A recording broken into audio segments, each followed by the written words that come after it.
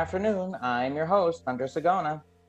And I am also your host, Sean Ramkunis, and welcome to Music Speaks, the podcast that is dedicated to how music impacts one person's life. Hunter and I believe that many people have a playlist that makes their life unique through music. Here is a musical quote for today. Music, once admitted to the soul, becomes a sort of spirit and never dies. Edward Bulwer Lytton. So let me introduce today's guest on Music Speaks. Emilie is a violinist/violist in Halifax, Nova Scotia. Emilie Begnino has received her BM in violin performance and her MM in Suzuki Pedagogy and Performance, both from Ithaca College. She has studied with Carrie Runing Hummel, Calvin Wiersma, Kyle Ambrust, viola, Susan Waterbury, Fritz Gerhardt, and Sylvia Arajaman. She is a passionate teacher committed to teaching students at any age and level. Emilie teaches in Halifax at the Scotia Suzuki School of Music. She aims to help each student find their unique voice with music and to use the violin or viola as an expressive tool. She is also an avid performer and has subbed with numerous orchestras in upstate New York, including the Cayuga Chamber Orchestra, the Binghamton Philharmonic, the Catskill Symphony Orchestra, Opera Ithaca, the Ithaca New Music Collective, and the Clinton Symphony Orchestra. So, Sean, how do you know the guest for today? So I got to know her through Ithaca College, as she mentioned in her bio, and she is quite the musician. And once she said that she was going to be able to do the show, I was like, Hunter, oh my God. So I am so excited to sit down and talk with her today. For the record, he did actually say that. So now I would like to welcome Emilie to our podcast.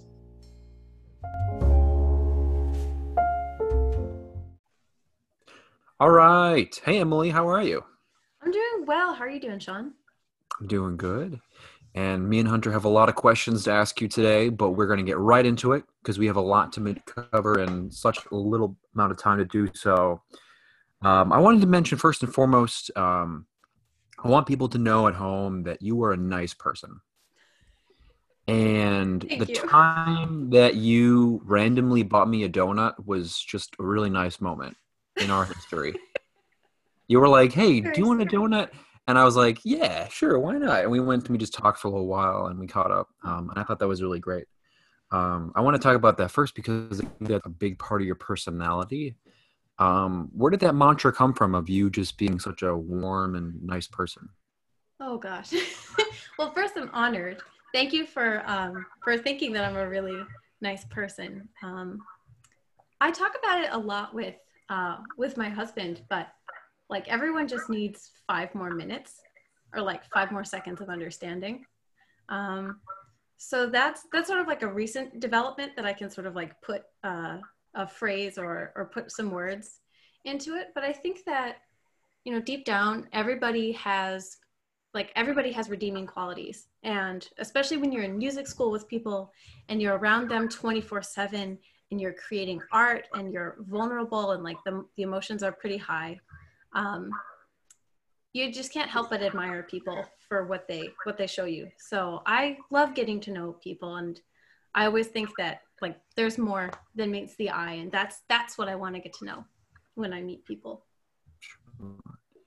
And I can honestly say that getting to know you has been part of a great sort of acceptance within the School of Music. You know, knowing people, especially people in the school, they can be pretty egotistical sometimes, but then you meet really nice people and they make your day better. So I think I wanted to An egotistical musician? No. That's not even possible.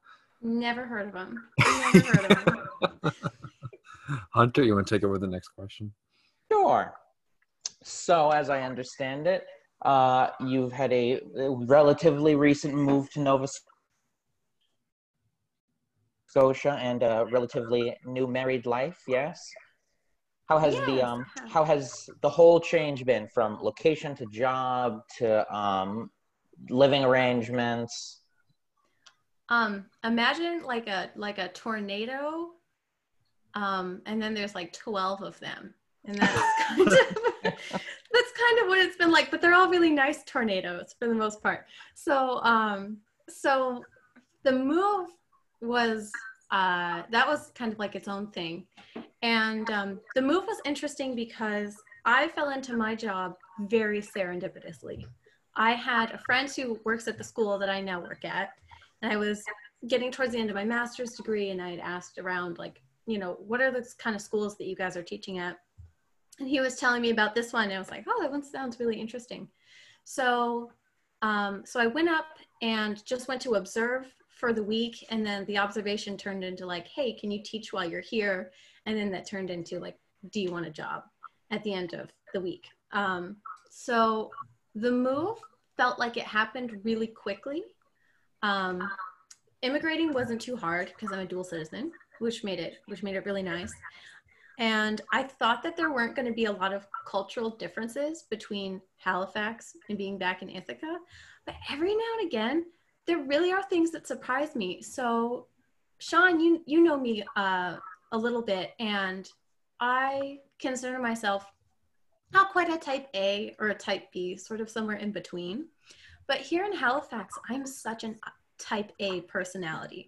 Like, it's very common that when you are emailing with parents or with coworkers, that you're not going to hear back for like 3 days. And if you send like a nudgy email or a reminder, then it's like, whoa, what is wrong with her? Like, is she angry? Is she upset? So everything just moves a little bit slower out here, which has been so nice. I've found it to be really relaxing, and I've found that the time to even get like normal everyday things done has helped me just be so much calmer as a person. So I find that I'm a product of my environment. And when I was at school, like in my undergrad and my master's, and up until then, schooling is so kind of like achievement and product driven. And now that I'm up here, life doesn't revolve around a product. It just revolves around the journey. And that's been really nice because I find that I'm now so much more calm and relaxed and more in the moment, which has been good. So Halifax was one tornado and like the move. That was a good one. Mm-hmm. And it's so nice being by the ocean. It is really such a delight to like wake up and hear seagulls and so much like wildlife, and to like look out my apartment and then to, like, there's just water, and it's really cool. So the city is beautiful. The people are really kind, and there's so much music here. I feel like it's a really good place to be. I'd mentioned earlier that Halifax is kind of isolated from the rest of Canada. And so that creates a really interesting problem where if people want something, they have to make it. Mm-hmm. So you can't really fly people in as easily as if you were in like Toronto or Montreal or something like that. Like, it's a really big hassle to get people out here. So what's that resulted in has been such a rich theater culture and local band scene, and just like the arts are so appreciated here. So it's a really thriving local arts culture that I'm really proud to be a part of. And being married has been great too. That's not you know, he's the afterthought. You know, being with Jordan is really just such a delight. We've been apart for quite a bit because of COVID. Well, now not because of COVID, but because of immigration. He's American, so it's a lot harder for him to get up here. But when COVID started, the announcement from Trudeau came that they're closing the borders. And like less than an hour later, my husband was in the car trying to cross over the border to get here. So he made it. So we're having a really good time, actually, which feels really weird to say during COVID because it's like the most time that we've been able to spend together since I moved up here in August last year. So I suppose if you look at it with that glass half full mindset, right? I mean, it's you've benefited from, in this case, the isolation because you've got to spend time with your husband and you've got to be in a community that seems to be, what's the word I'm looking for? Well, I don't know. It sounded like to me you were describing a Hallmark movie, which it kind of feels like that up here. Does it? because Oh, I've yeah. been seeing way too many of them because my mother and grandmother love them. And so it's been like on loop in the house. And I'm like, okay, that's enough of that. Yeah. But, there's a benefit to that. Um, and what I wanted to ask also about was you mentioned this school that you are working at. It's a different, not atmosphere, but I know it's a different type of school. Could you describe it a little bit? Oh, yeah, absolutely. Because you called it a unique experience. I love the school that I work at. It is such a delight. So it's an after-school program, and it's a private music school. So we take care of all the kids that are, coming for lessons after school or before school. And our school is predominantly a Suzuki school. So we offer violin, viola, cello, guitar, piano. But besides that, outside of it, there's a really strong fiddle culture here. So fiddle is really important to Nova Scotians, and so we call it like the Maritimes. It's the 4 provinces that are out east.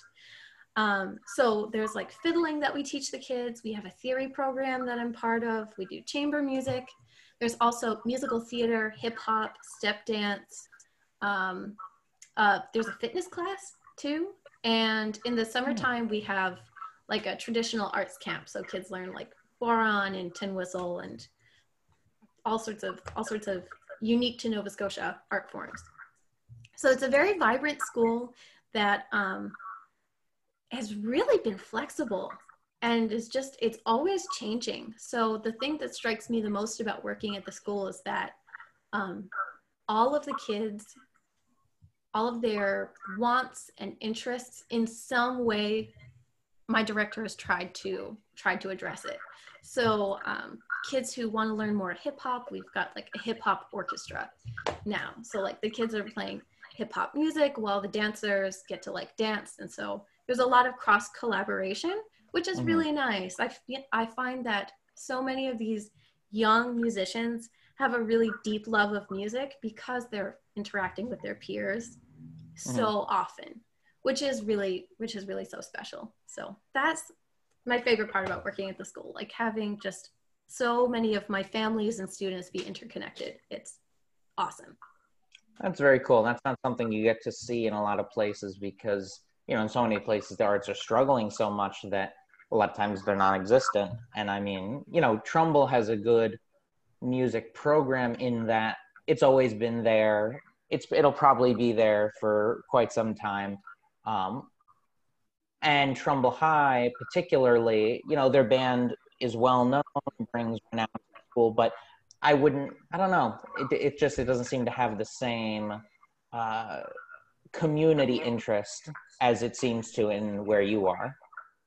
I'm also really lucky though that because it's a Suzuki program, the parents have to be involved. So that's a big part of it. Like no one just drops their kids off and then picks them up later. The parents are always there, and the community comes more from the hallway and like these passing moments than it does from like the big concerts or the recitals. So having all of these moments of little connections, like Sean, we were talking about like the donut, right? Like that was 5 minutes or like 10 minutes.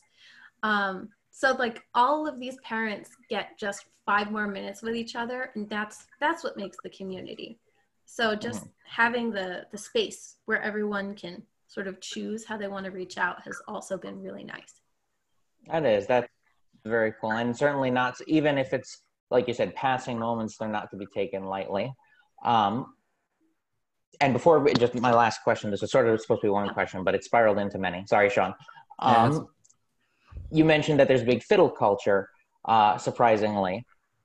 Do you think that is born out of the ethnic makeup of Nova Scotia, being that its heritage lies in Scotland and Ireland?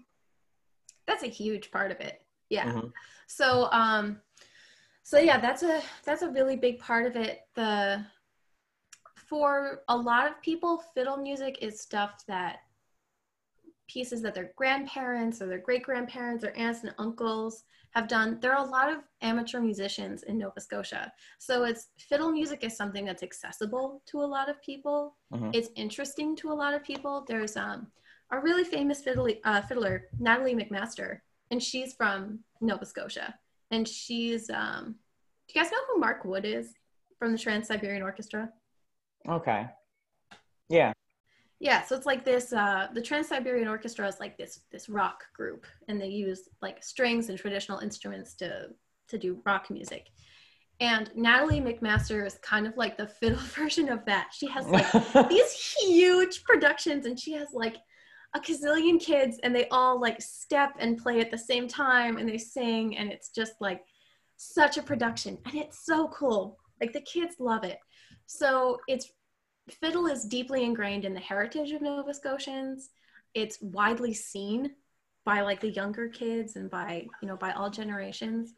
And there are a lot of really interesting influences of fiddle music. So it's not only is it like Scottish and Irish, it's also like a little bit of Métis, which is like a blend of French Canadian and like Mi'kmaq and First Nations music coming together. So Nova Scotia has its own niche brand of fiddling that's called Cape Breton style.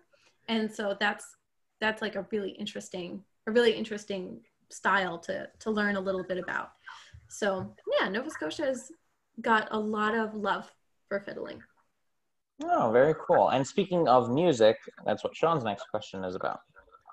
So Emily, I've been asking this question to a lot of our guests because I've been sort of gauging them on like artistic sort of choices, and I think this one's going to be a good one for you especially. Mm-hmm. So if you had to talk to any artist, composer, author, writer, producer, or director, who would it be? What would you ask them, and where would you take them, and what would you want to drink / eat or do with them? God, that is such a hard question to answer. so many people that I want to get to know better. Sorry, I'm going to take just a second to really think about this one. Sure.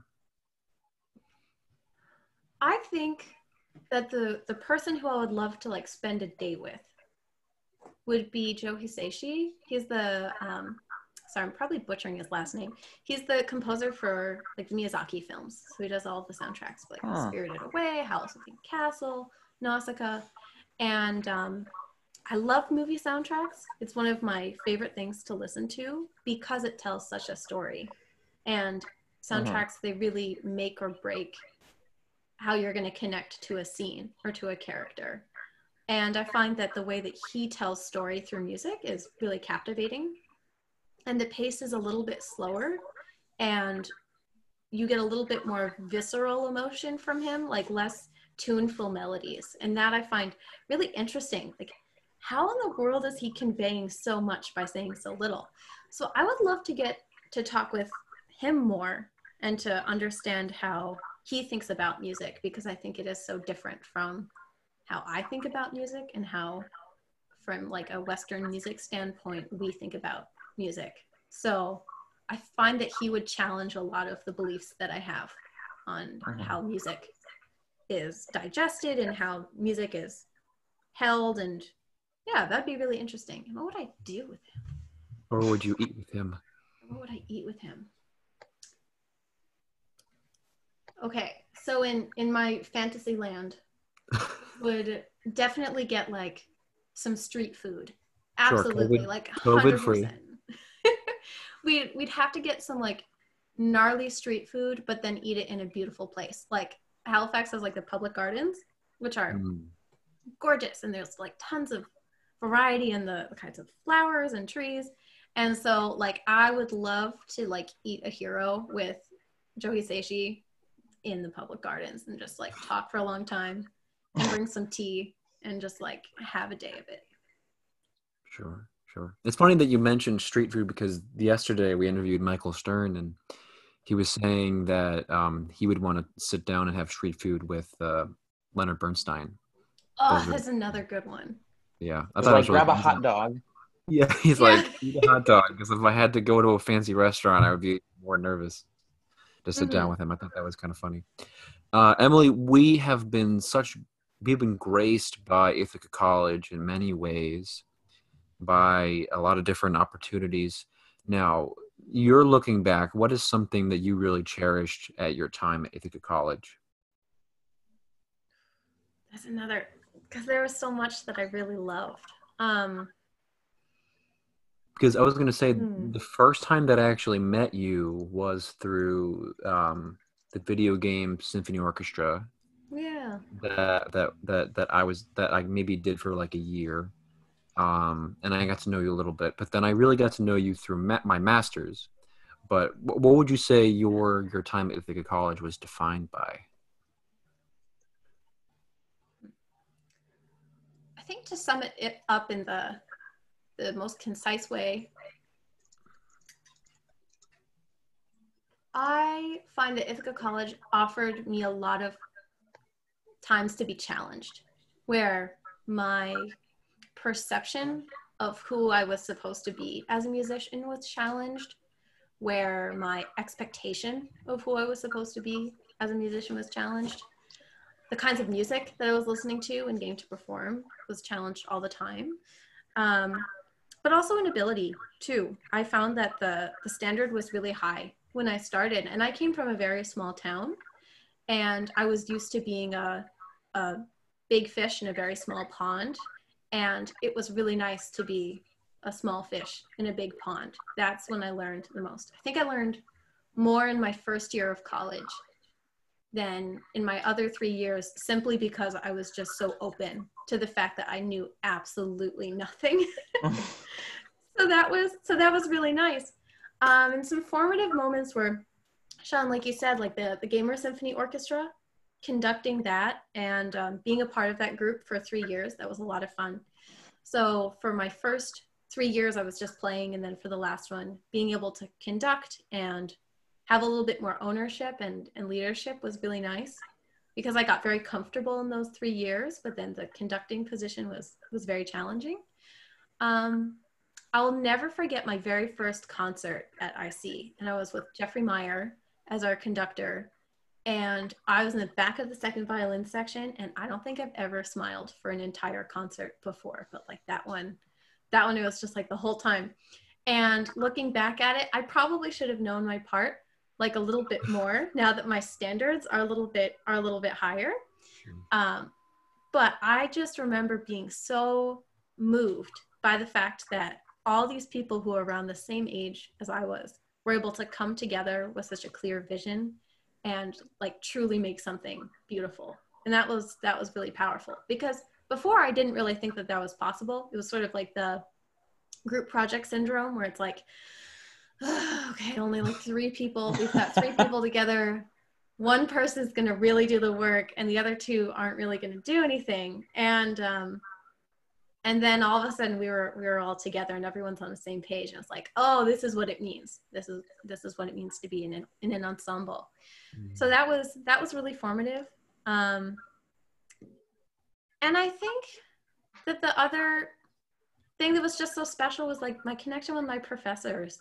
So like Sean, the class sizes are small, and you have the opportunity to get to know your professors, and you get the opportunity to be more than just a face or a name. And it's really up to you to connect with people. And that was a really powerful experience, like getting to know even my studio professors more. So I really loved that about Ithaca College, the small class sizes, and having the opportunity to just like go in any direction that you want to. That was amazing. I think that's a great sentiment, I think, to talk about Ithaca College, because a lot of the friends that I've made now really stem from there and are still there. And like, as I'm saying, my friend now who is in Halifax, it's all talking to us right now from Ithaca College. Emily, I want to tell you something real quick. We are on Twitter and we are on Instagram, and we're about to get a website. But I want to let you know that our Instagram is musicspeaks_podcast, and our Twitter is @musicspeaks_pod. So we're going to take a quick break. If you don't mind hanging around, we'll be right back.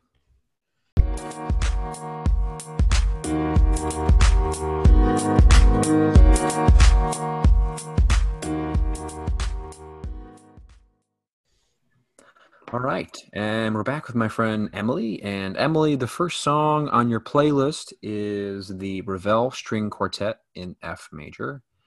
I want to mention this to you right away. Ravel's writing is so gratifying and so emotional.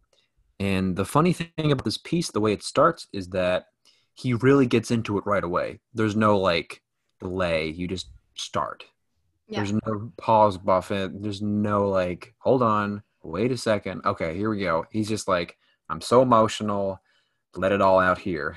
I think he does it so well. What do you like about the opening of this piece? I mean, I think that you say it really well. Ravel does a fantastic job of creating an atmosphere and a mood right off the bat. So there's no slow introduction. They're sort of immersed in the sound world right away. So that's what I really love about the first movement. And the second movement just has such a catchy opener where it's all pizzicato and it's this polyrhythmic, I guess, amalgamation. And it's just so much fun to listen to. And then the second movement, in particular, this is such a favorite piece of mine because of how Lizzie Simpkin talks about rhythm. And so it's such a fond memory of her basically singing all the parts at once and like watching her turn into a rhythm machine, where now every time I listen to Ravel, I can't help but like hear Lizzie too. And that really reminds me of just like the depth in which Ravel writes. So sure. Yeah, the first movement, absolutely gorgeous. The second movement just has so much energy to it. So those are near and dear, mostly because of the people who play it, but also because it's just beautiful music. Right. And when you mention Lizzie Simpkin, you mean from Ithaca College, for those who do not know her, cello professor at Ithaca College. And I want to ask you this next question. I'm sure you'll be able to perform this. What are the challenges that are involved within playing this piece with others? There are so many. So with all this emotion that Ravel is so adept at just conveying, it means that the musicians have to all be on the same page about what the emotional journey is and the conception of what they want to convey to the audience. So just simply getting on the same page of what your tone colors are, the articulations that you're going to use, how much vibrato is it? Like, are you going to purposefully match, or are you going to decide not to? How much shimmer do you want in the sound? These are all musical questions that take a lot of planning, because if one person sticks out, then it pops the bubble and all of a sudden you're taken out of the movement. So getting everybody to have a cohesive vision, that's the first hurdle. And then the second one is the actual follow through of that. And you have to be so flexible and change all the time. So when you're playing Ravel, the sound is never consistent. Your bow is never in the same place. You're constantly changing your contact point. You're constantly changing your vibrato, your dynamics. You have to almost invent the music as you're playing it. And so that's the most gratifying but also frustrating part about playing Ravel or Debussy for that matter. So having the flexibility to change if you need to, that's a challenge. Right. And I think something interesting about this piece is his use of vernacular music and the use of early jazz influence in his music, using like you mentioned in the first movement, you have this emotion right away, and I think you sort of hear this minor pentatonic sound, which I think is really interesting. I think that's something he plays with a lot in his music, so I think it's very expressive, and some might say impressionistic. I wouldn't say so. I think it's interesting to point that out. Now, here's something I want to ask you. He is such a beautiful musician, artist. If you could sort of sit down with him and ask him a question about this piece, what would it be?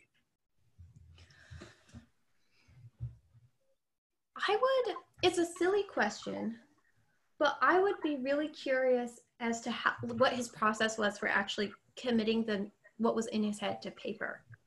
Because that I would be fascinated by, because a lot of his textures and sounds are sort of experimental. And at the time, it was pretty dissonant music because it was just less tonal. And so I would ask him how he was discovering those sounds, or like for the cello, you know, how is he writing for the cello when I don't. Oh God, forgive me, music history professors of the past. I don't think that he was a cellist. So like, no, he was a pianist, I think. Yeah.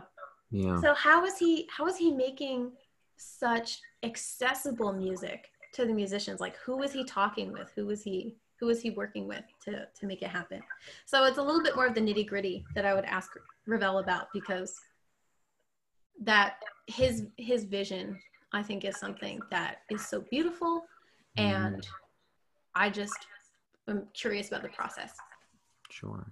You know, I would ask him, why don't you write for brass quintet? Because it would have been amazing if he did at the time. Ooh, a brass quintet by Ravel. That would be cool. Do you think he would? You know what? Maybe not. I think he was very studious with like orchestral and chamber writing.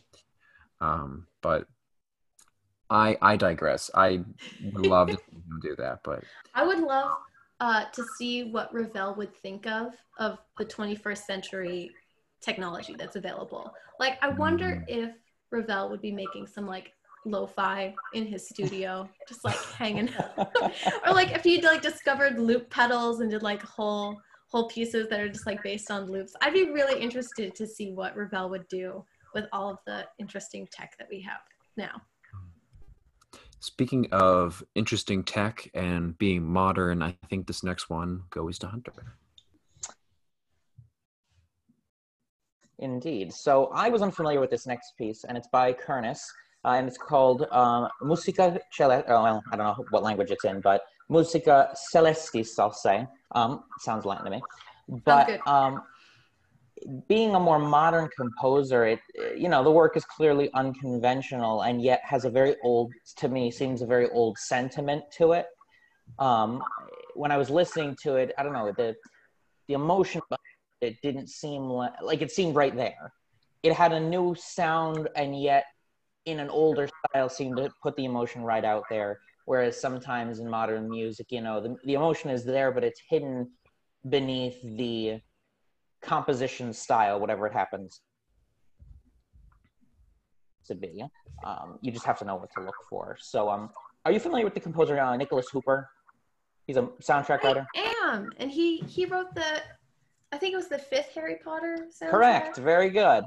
Yeah, and when I was listening to this piece, for some reason, it bore a striking resemblance to me to his work on specifically that 5th Harry Potter movie. So I'm glad that you knew that off the top of your head.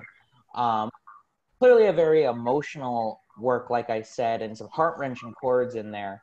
And personally, at like 5 minutes in, the style change is very striking.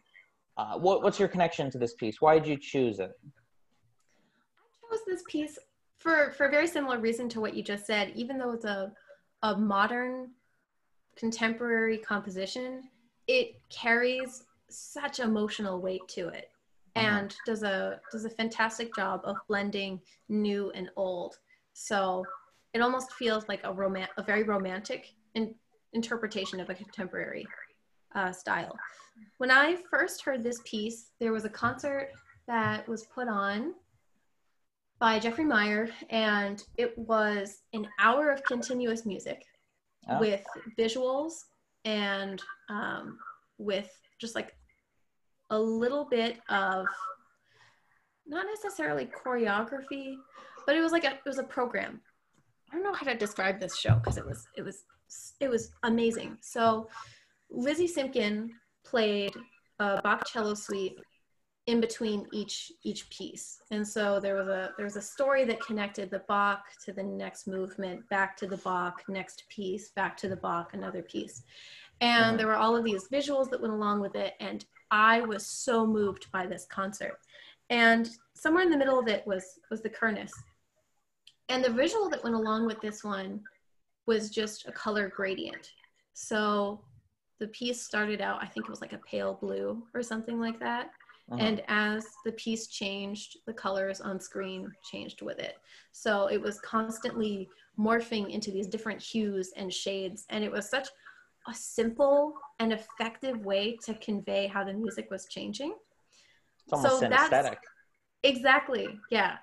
So I loved that so much, to be able to pair the visual with your aural and emotional sensation. That was absolutely amazing. So I love this piece because of how it was introduced to me, but I also love it because after listening to it time and time again, I still feel the same like suspense and joy and everything in between. So it lasts for a long time. That's very cool. And I have you gotten a chance to play it since you've heard it, or is it just like it's fun to listen? Oh, it's nice to listen to. I have that connection. I don't know that I would want to play it. Love to play it sometime. Would you? I almost yeah, it's almost like the Barber Adagio. It's almost like the modern version of the Barber Adagio, in the same way that it's paced and how it just slowly keeps building chord after chord with no real discernible melody. And it was originally a string quartet. So there's a string quartet version of it.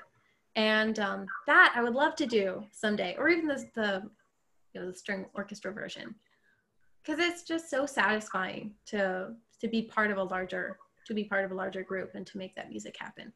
So I'd love to do it one day. And there's almost something atmospheric about it, and maybe that goes along with it probably fit very well with the environment you were describing when it was introduced. With the colors, it's sort of it just creates a mood. You know what I mean? And that mood is what adds to the gravitas of the song. And I don't know if that is a good way of describing it or not, because when I was listening to it, it was a very, like you said, a very emotional. It is emotive. I don't know if it's emotional, but it is definitely emotive. It feels very contemplative. It does, very. That's a good way to describe it. Yeah, it's almost like a meditation. And I find that when I'm listening to music that's written by, like mid-century or earlier, my mind is so busy, and I'm like listening for so many things. Whether it's interpretation or trying to understand the harmony better, or like latching onto form, or whatever I can sort of like intellectually get from it, my brain turns off when I listen to the cornice. And that freedom to release and just experience in the moment is really captivating. That's a good way of putting it, because you're right, some of the modern stuff is very busy, not less good, just busy. And speaking of a little bit earlier in time, but still just as good, I think, Sean will take over the next one. So the next piece we're going to check out is the Schumann Quintet in E flat. The instruments in this case, we have piano, we have 2 violins, a viola, and a cello. So Emilie, when I started listening to this piece, I sort of wanted to try to find an adjective that would describe it in the best way. And when I was listening to it, I thought it was very conversational, like where you'd have these different instruments talking to each other. I didn't really think the piano had a big role in the first movement that I listened to, but I felt like the individual instruments added to a conversation. So I wanted to ask you, what would be an adjective that you could maybe describe this piece as?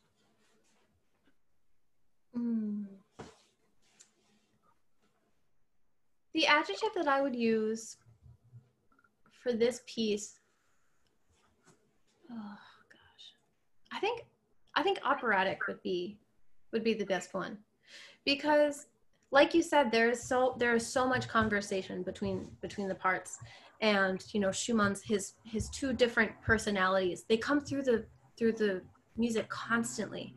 So we always are getting this sort of down, somber character versus the more elated, excited, manic character. Schumann tends to write in these 2 different styles, and I find it to be like a vibrant piece. So this piece holds a lot of of meaning for me because of the people who I played it with. So my chamber musicians, they're like a big part of my love for this piece. And especially the grave movement, the slowest one, has such a range of desolation to like overflowing love and joy. And to have in one movement that emotional range is just spectacular. So it's a piece that's very near and dear to my heart because of the people who I played it with and the things that I learned while playing it. And it was a really emotional time for me as well because our chamber coach at the time had died like later that year. Oh. So this was one of like the last pieces that I worked on with like this brilliant musician. And so, yeah, especially that second movement, it just makes me think of him and what he must have been going through. So the quintet is absolutely gorgeous. And if you've never listened to it before, like go sit down with a cup of coffee and hang out with it because it's really such a wonderful, wonderful work. Yeah, and just to echo what you said, please go listen to it. I was going to mention this quickly that if you do want to go check out Emilie's music, we will have a playlist attached to our podcast, so please go check that out after you listen to this podcast. And this piece is really beautiful, and I think something that I like about Schumann's writing is how personal it can be. He doesn't write well for trumpet, honestly. I can tell you that right now. But I do really enjoy his softer side of his writing. I think it's very delicate. I think it's very personal. What do you sort of take away from his writing? To go off with what you said, like, yeah, it's very intimate. I feel like it's very genuine. And in this piece in particular, I find that it's a clear window into who he was as a person. It just feels personal, like there's a story, and it's more than just creating a story on the page. It almost feels like I have no actual foundation that I'm basing this off of, disclaimer, but I feel like I'm getting to know Schumann so much through this piece. Like there's Smetana's Of My Life, his quartet. That's like another one where I feel like you get to know the composer and who he is as a person through his music. So those two pieces, they're tied in that same way. Right. I think it's interesting because sometimes some people say music speaks. But and there plug. it is. There it is. Speaking of music and going back to symphonies, I'll give this next one to Hunter. So the next one is Sibelius's Symphony Number 5. And, you know, I've always been really partial to the Northern European composers. Their style is so different. And, you know, for the people listening, there were many composition or a couple different composition styles in Europe that sort of segmented the way people wrote. So there was like the traditional Italian style, which is sort of where modern Western music started. And then, you know, in the Germanic states, it sort of evolved and a branch broke off from there and it went up to Northern Europe. And the Scandinavian countries and the Northern Germanic countries, like Finland, they all had this very, I find it in a unique style. I don't know if you would agree, but it's very, like you hear a piece and you're like, they're definitely from one of those Northern European countries. And is it the work or the composer in this case that made you choose this piece? Both. And there's such a common thread in why I enjoy music, and it's because of the people too. I find that I'm not a very technical musician, and like learning more about harmony is something that challenges me and something that I have to work on constantly. But at the end of the day, what really makes me such an excited musician is like by the people that I play with or by the emotion that I get from pieces. Just why sometimes Baroque is very hard for me to get into. Yes. But anyways, Sibelius is such a compelling composer for so many reasons to me, but the biggest one is that he just takes like such huge risks. The whole first half of the first movement of his Fifth Symphony is arguably a movement on its own. It's this like Precambrial soup of chromaticism, and a whole orchestra doing that at their like softest dynamics. And it's like a seven minute build. Maybe it's less than that, but it feels like such a long time that you're left just floating. And when I think of composers around Sibelius's time, like I can't think of a lot of notable pieces that took risks like that to start a whole symphony with no movement, with no motion, with no forward momentum. So this piece I love because I love Sibelius's writing. And when I played this piece, it was my junior year, which was a really sensitive time for me. So I had just gotten a diagnosis that I had some tumors in my head, and they were on my eyes. And so when I was little, I had lost vision in one eye, and we didn't know why. And it was like a 10-year journey to get this diagnosis in my junior year that like, oh yeah, you've got like tumors on your eyes, and they're closing them off. So so I spent the last half of my junior year wondering if I was going to be able to see again. And that was really stressful. Really stressful. I imagine so. Yeah. And so like I would go and I'd do my classes, and I'd be in the practice room, and like at least twice a day I'd be like, oh, is this the last piece of music I'm going to look at? Or like, I wonder what the last piece of music is that I'm going to look at. And I had this operation scheduled, but we didn't really know what was going to happen with it. And so we played this piece. It was the last cycle of the year. We played this piece, and the last movement is just so heartbreakingly triumphant. Yeah. And that just like really meant so much to me, because I felt like I was just like crying every time we played it in rehearsal, because I was like, this is how I feel. This music, it speaks to me. So so like the time in my life when this symphony entered was perfect. And we also had Larry Radcliffe, who's a conductor at Rice. He came and he worked with conducting students, and some conducting students from Ithaca, some from, all over the country. And the way that he spoke about Sibelius, just like, oh my God, tears the whole time. So I was like sitting in the section crying, and he's talking about Sibelius. And I'm like, Emily, just hold it together, it's fine. And he was talking about how, the people in Finland were just so grateful to Sibelius. They felt like he was their like national hero, kind of like the Verdi of, of Finland.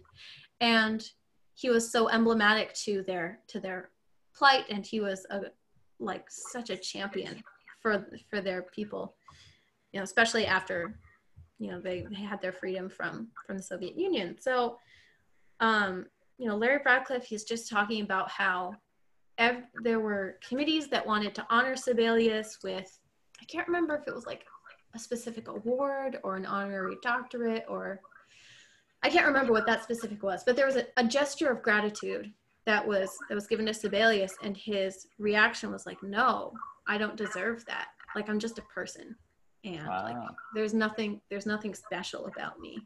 Like, I don't understand why you would be fawning over my work, because it's just music, and it's what I do when I'm in my cabin away from people for, like months at a time.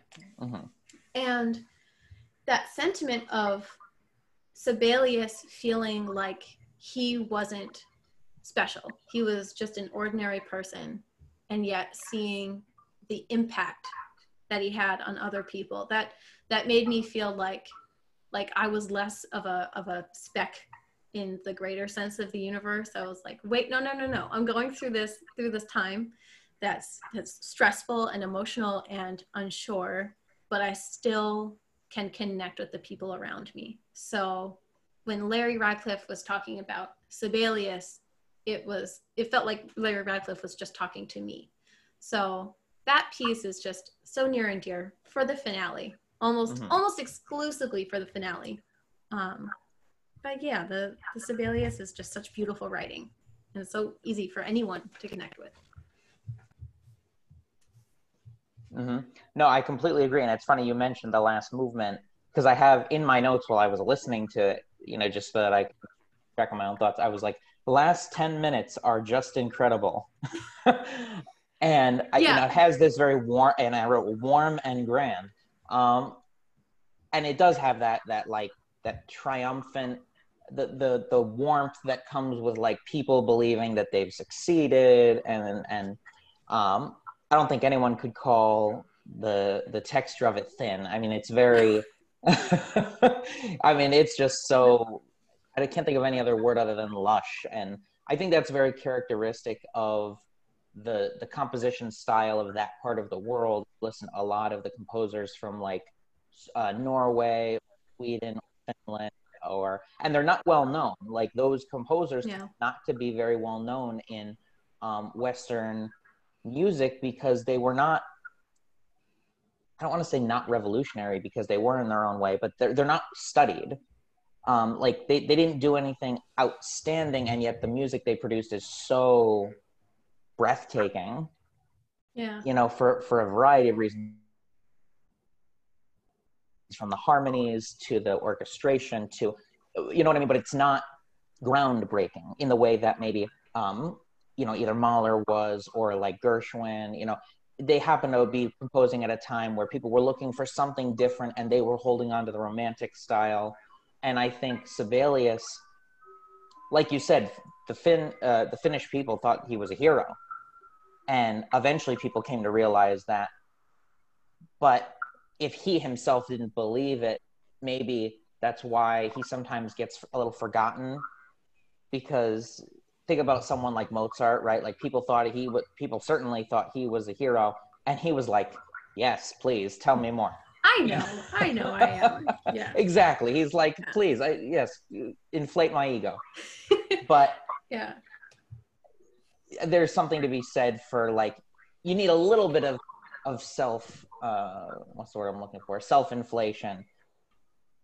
But I mean, sometimes that's hard for people, especially ones who are more introverted.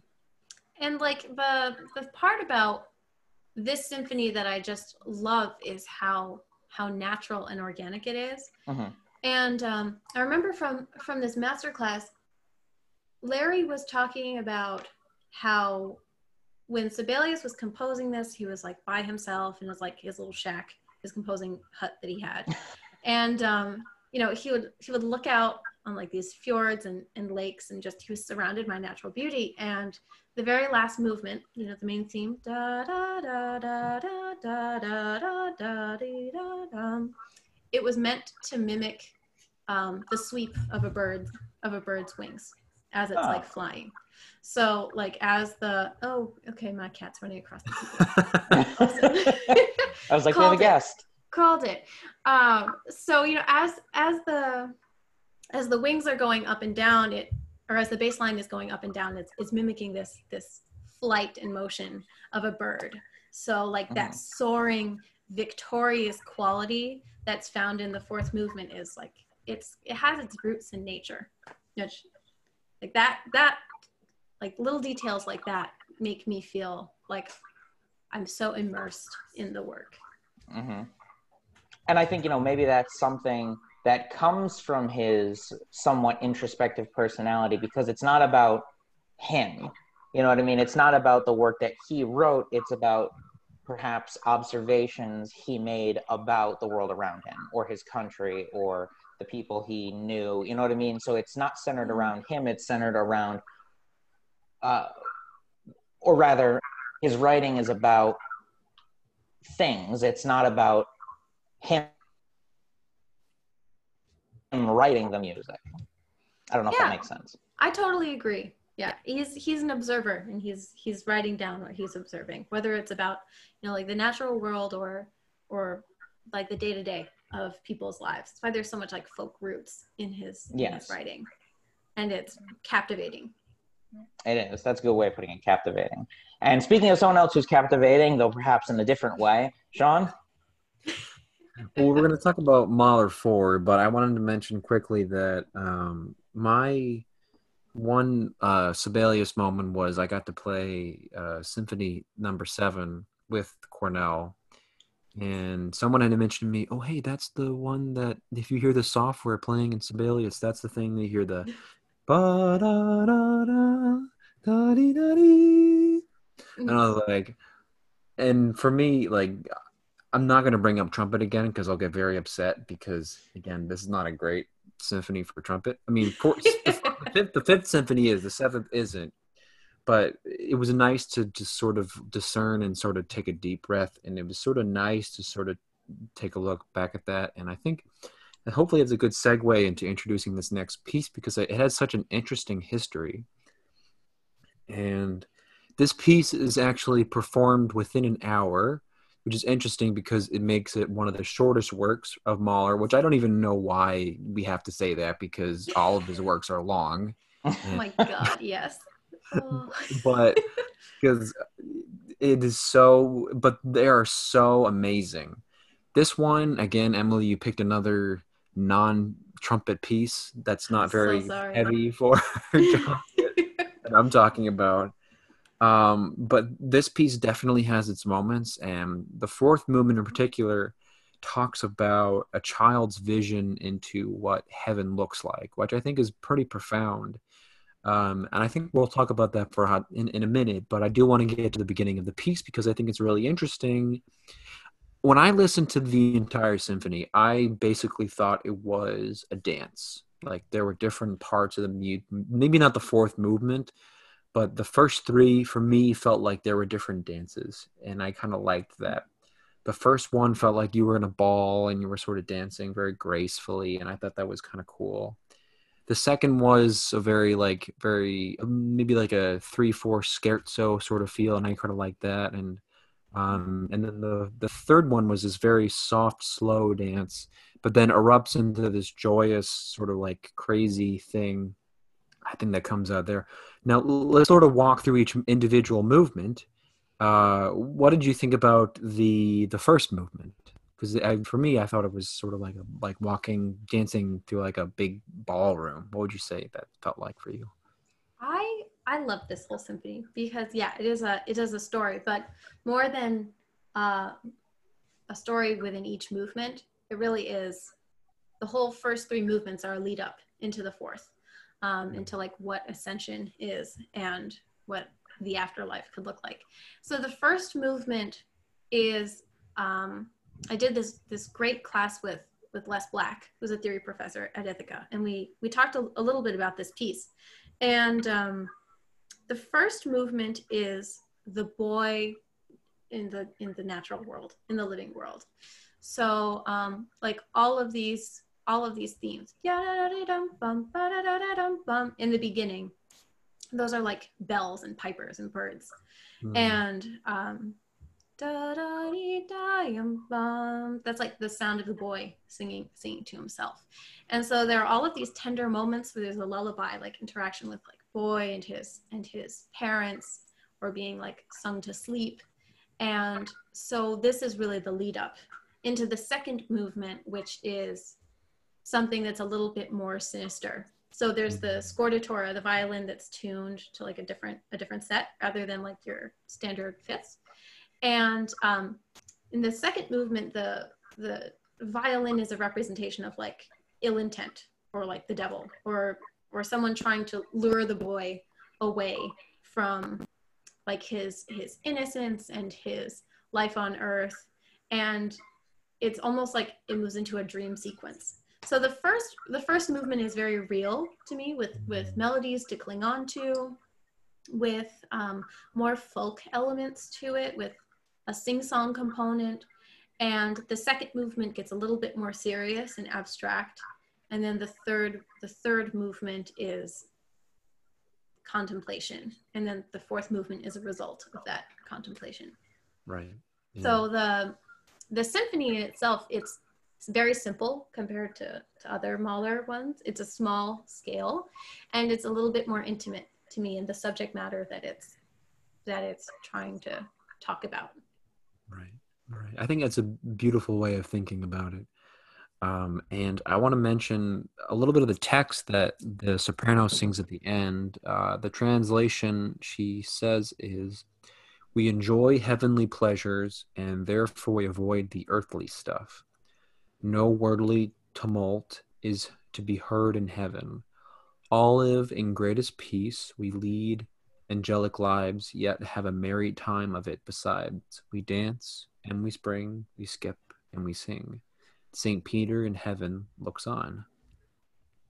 What do you sort of take away from that? I think that's like the perfect thing that you would tell a child. Like, imagine, you've got a little one that has like a terminal illness, or like is hurt, and they tell you, like, they get their first real existential crisis, and they're like, "Hey, I'm scared. Like, what happens afterwards?" And that sounds like the kind of thing that you would tell a child. Like, there's nothing up here that's going to hurt you. You're going to be okay. Any of the, anything that's hard here on earth and that's difficult right now, like, hey, you're not going to have to worry about it.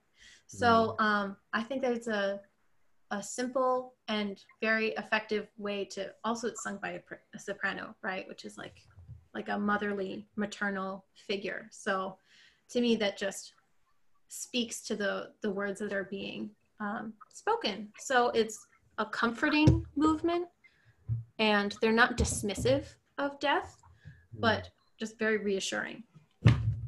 That's the cat launching herself onto the table. He was feeling it. Oh yeah. I think it's interesting because there are not a lot of composers that address that in their works, like talking about kids dying. He also did he did a song cycle Kindertotenlieden. There it is. Yep, Kindertotenlieden, which is about that. So maybe he was just a little bit more morbid. Yeah. I think it's interesting to think about it that way too. He's such an interesting composer because there's really no sound like him. I mean, he really does create his own sound. I think it's really quite iconic. I think maybe he's like the first composer where you can be like, oh, that's Mahler. Over the top, super loud, crazy. I think it's perfectly Mahler. Speaking of perfectly, we're going to take a break. But when we come back, I'm going to give Emilie more chance to talk about some non-classical music. So you don't want to miss that. And we'll be right back.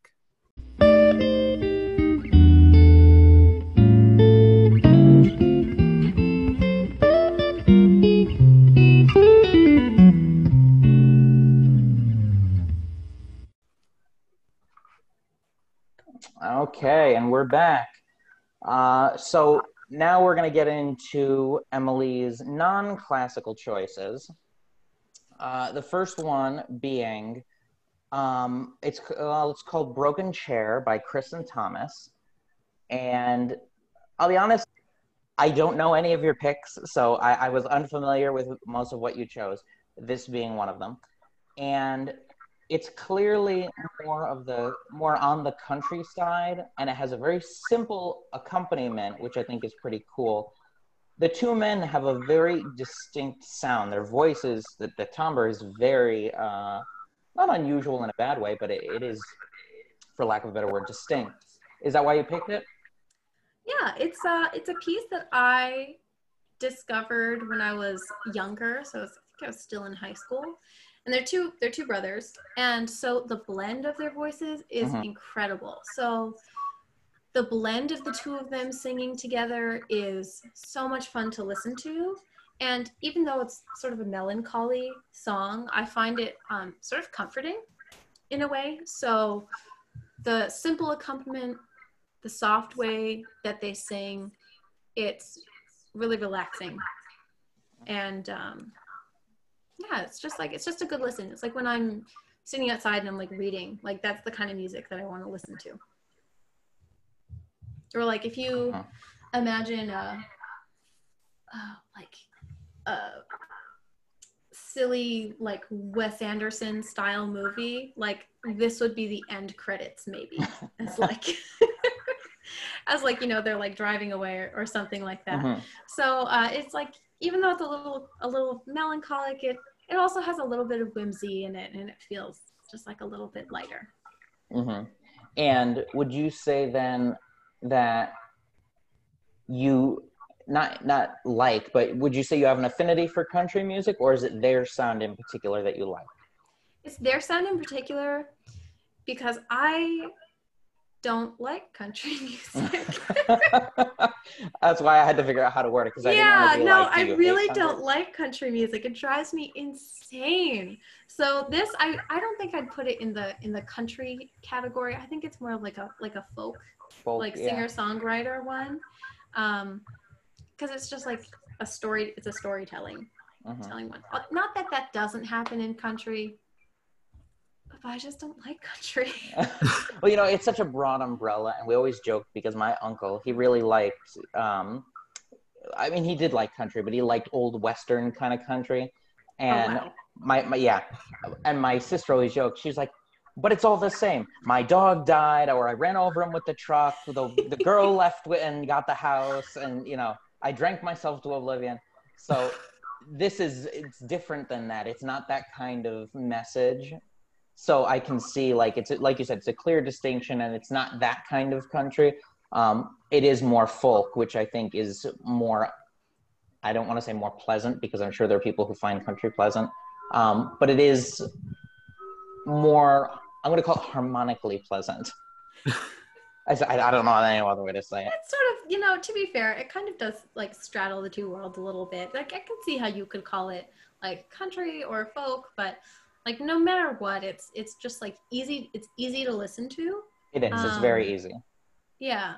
So sorry for people who really like country. Did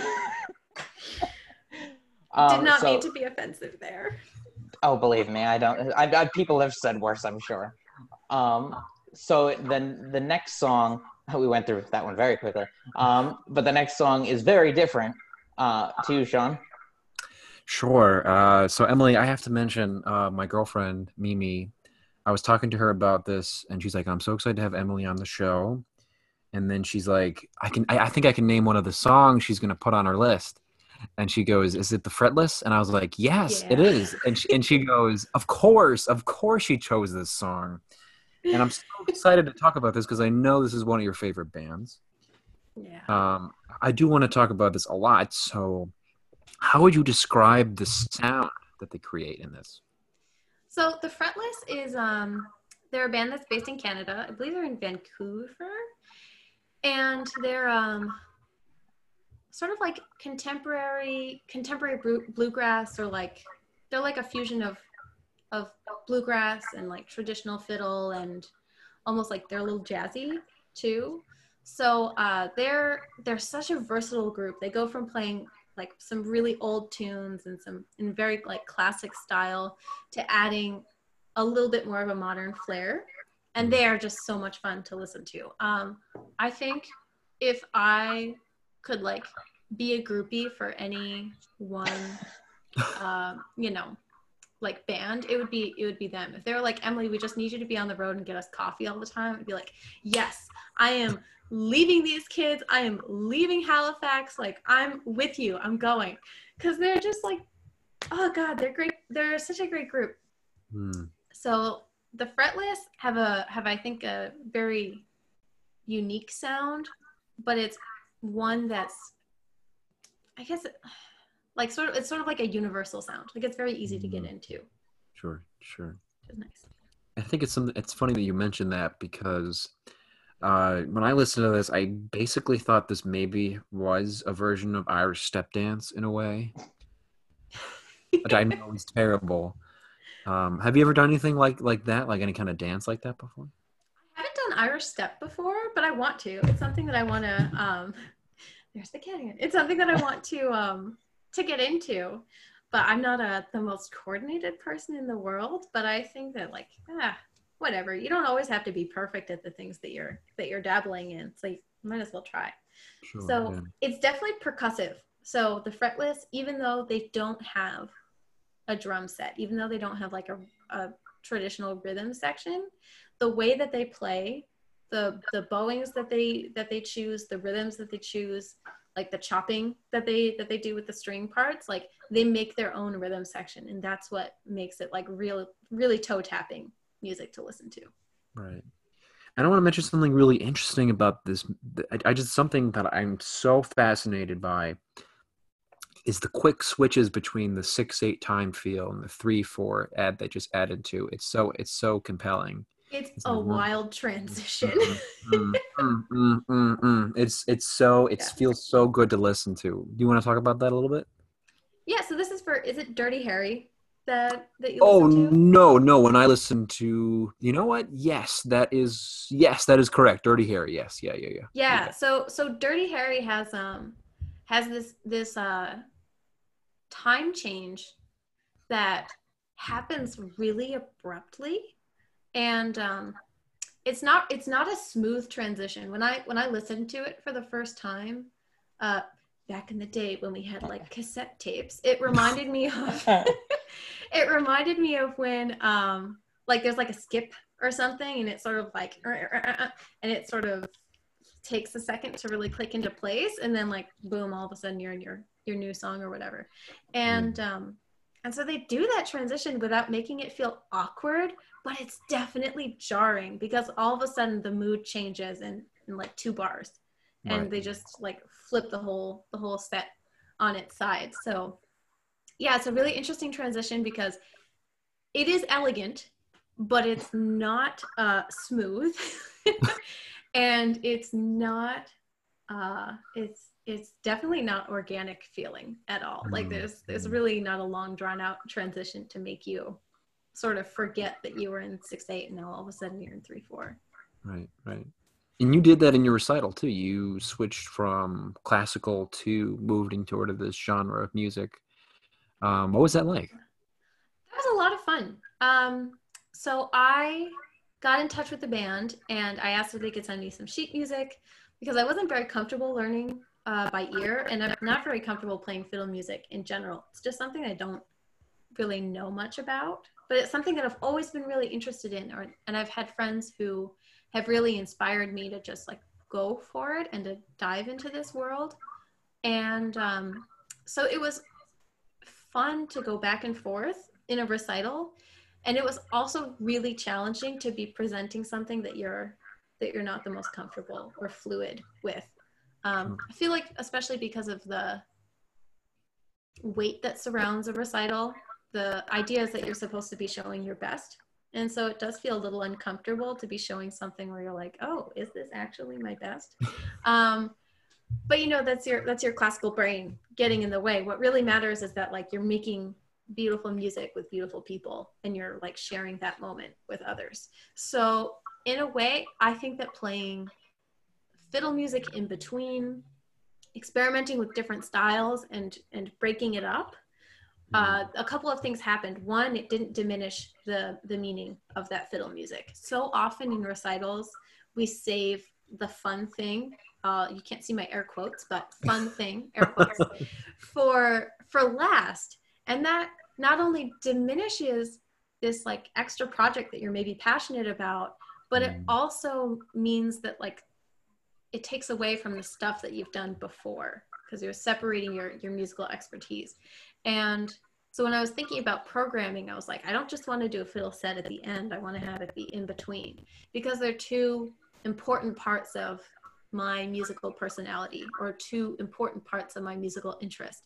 So I wanted to show that this alternative style is just as rewarding and deserving of its own time as the things that are more standard and in the classical canon of repertoire. So it was a lot of fun to dive into. Oh my gosh. And the people who I was playing with, so sweet, so kind. Right. Like they all knew what they were doing and I didn't know what I was doing. So like I think 80% of our rehearsals was them teaching me how to play fiddle music. And like I gave them a bottle of wine each at the end, but like I really should have given them like a crate because they were really patient the whole time. Yeah. And it turned out amazing. I was so glad to be there as a Thanks. friend and as a supporter of your music. I do want to get to the next song. I want to let Hunter talk about this one. I'm not sure where this one comes from, but I will let him talk about it. So that's going to be one of my questions, because I had the same question. But the next song is, I'm probably going to butcher his name, but it's Bright Whites by Kishi Bashi. Is that right? Yeah, that's totally it. All right. And it definitely, like, when I heard it, I'm like, oh, this would definitely be in like a coming of age indie film. It just has that very, that folk influence yet somewhat pop sound to it, where you're like, this is definitely, I could see it being all about teenagers. Yeah. How did you come across this artist? Because he's obviously not something you just hear on the radio. I listen to a lot of Andrew Bird. I love Andrew Bird. I love the way that he writes and is able to come up with such a variety of textures for the violin. He uses a lot of loop pedals, and he does like some funny tuning on his violin to help him get like those bass notes. And that's something that I really admire, being able to turn the violin into like it's your one-man band. And so as I was listening to Andrew Bird, I was thinking about like, oh, I wonder if there are other people that do things like this, because there have to be. So I found Kishibashi, and like a very similar artist, but with a slightly different twist. So you're totally right. Indie, coming of age, just like dripping with just like earnestness is this piece. And it's just like a ton of fun to listen to, and it's a party. And even when you listen to him play it just by himself on his violin, he's able to convey that same emotion and still do all of these like rhythmic and melodic things with his instrument when it's just him. So it's a very fun song to listen to. It's like when you're driving on a sunny day, windows down, and it's like the volume's cranked up, and that's just like what you're driving to. So this is like a summer favorite of mine, because it just reminds me of like the joy of being able to, like be outside and be surrounded by loved ones, or like when you're a kid and like finding delight in like small things, or like little tiny moments. So it's a piece that helps to remind me to like stay present and to just like appreciate what's around me for like 3 minutes. So it's a very very fun piece. Like if you want to smile, highly recommend just going to listen to it. Yeah, it is that kind of song where it's just sort of like, I don't want to say there's no thought to it, because obviously, a lot of creative thought went into it, but it is, like you said, you could be driving and, your mind is very free and you don't have to think a lot about it, even though there is quite a bit of depth to it. It is like a release piece. You know what I mean? It's not introspective as much as perhaps, say, I don't know, Sibelius was. Yeah. It reminds me to embrace my like inner joy a little bit more. So especially now with COVID and things are like pretty heavy, like we're craving, I'm craving a lot of human interaction. I'm really, really missing people. So this piece makes me like feel like a kid, and it makes me sort of like look at the world like I did when I was a kid, where just like everything is interesting and worthy of to be like explored. It's important, and especially in these times that we're living in. I always wonder if people hear this like years from now, they're gonna be like, what are they talking about? they're like it couldn't have been as bad as that, right? You're like, no, it was pretty bad. It was pretty bad. It sucked. Yeah, would not recommend. No, I give 2020 1 out of 5 stars. Yeah. More like 0 out of 5 stars. Exactly, 0. Definitely. So speaking of, because you mentioned like summertime, your next song has a connection, at least by title, to that as well. So Sean, take it away. Sure. So we have just got into August, but now we're going to talk about late July. The song. Hopefully that was a nice, smooth transition. That was beautiful, Sean. Gorgeous. You're gorgeous, honey. Darling. The artist in question we're going to talk about is Shaky Graves. The song "Late July." I love the groove of this piece. I think it's so cool. There's a moment, Emily, that I thought immediately was going to push into like hard rock, but then it just settles back into the nice groove that it was sort of like into, you know. What do you like about this piece? If you listen to it on YouTube and you just like find his video, he's like sitting on like a stool, I think, and he's got like this suitcase in front of him, and the suitcase has like a little kick drum and a tambourine and I think something else. And he spends the first, I think it's 3 or 4 minutes just like talking. So he's like noodling on his guitar a little bit, but he's just talking about the story of like how he got the name Shaky Graves, and like, okay, here's like, we just decided that it was going to stick. And so it's like a one-man band, and I love the storytelling component that even comes before the song. So his the way that he tells stories is really captivating. I find that his voice is very unique, and like you said, the groove and the pacing is just so good, because you expect that it's going to explode into something bigger than it is, and then it just like dials it right back. And for some reason that's satisfying. It really shouldn't be, but I love the groove. I love the sound of his voice, and I love how like it's so easy to sing along, and then you feel like you're singing with Shaky Graves, and you know, this friend who's sitting 5 feet away from you, and like you're just like jamming together. So like, you know, while I'm doing dishes or I'm doing stuff around the house, like I'm singing with Shaky Graves, and it's awesome.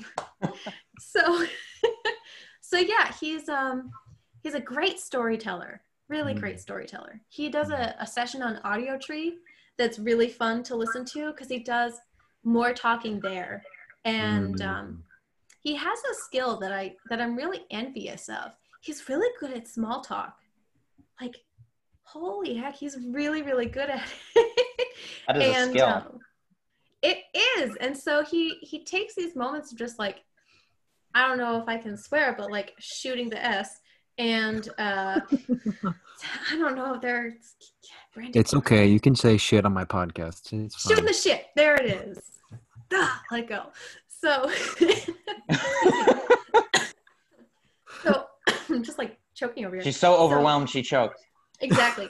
So he's just like talking and chatting with this host, and I just want to listen to him talk forever. Like, he doesn't even have to sing, but he's just like an interesting person to listen to speak, and like going along with that vein of just like relaxed, easygoing. I feel just so relaxed listening to him sing. So Shaky Graves, he's a fun one. He's got some great music. You got to watch out for Emily Hunter. She's going to find you and talk to you about all this extra, like all the, you were talking about all this small talk, Hunter. You better watch out. She's going to kick you out, because she was like, yes, he is. He's great at it. I want to mention this quickly, that the lyrics for this is very interesting. I do want to talk to you about it, because he used the word gold digger a lot in this song. He says, oh yeah, well, gold digger took my money, dipped my heart and hands in honey. Old snake lady stole my savings, told gold digger she was having my babies. Do you find that offensive? Do you sort of feel like, just out of question, what do you sort of take away from the message of what he's trying to say? I am in no way like qualified, I feel, to like really have an opinion worth listening to on this. So I have to be honest, I feel like when he's like speaking and he's using that language, because it's like more in the folk country vein, and I think he's hearkening back to like when like older times, it is sort of like it is a gray area. I don't know. No, I mean, don't know. When the first time I heard that, I was like, maybe is he trying to talk about a different song? Like, I think there's that, that what's that song? That's that Kanye song that he says "Gold Digger." I can't remember what he was saying, but I had sort of used that as like that's like my I go to. I think about that whenever that word comes up. Maybe not in sort of derogatory word, but because I when he said it, I was sort of like, what? But I mean, I understand the context of the song. Like he's trying to talk about like losing things. He's being he's being treated wrong, but I don't think he means to say it like that. Do you know what I mean? Yeah, and the thing that I'm not sure of is like, I don't know, like, I don't have, like, I'm white, I don't have the experience, I don't have like it's not a word that I use or that in my neighborhood and like my scope of family, and like, I don't use it in my vocabulary. And like, I haven't thought about the context behind it. So like you were saying, I don't know if it actually is a derogatory term or not. I'm not sure if it's a word that is used more often with like Black and like an Indigenous like singers and songwriters. I don't know if it's something that is just like was phased out of white singers and songwriters, but like, it's been there for a while. I'm just not sure. So I haven't thought about it before, but you've brought up a good point, and it's something that like I will go look into today to like just see what the history is behind it. Because like my knee-jerk reaction is that like it's not meant in a derogatory way. But if it is,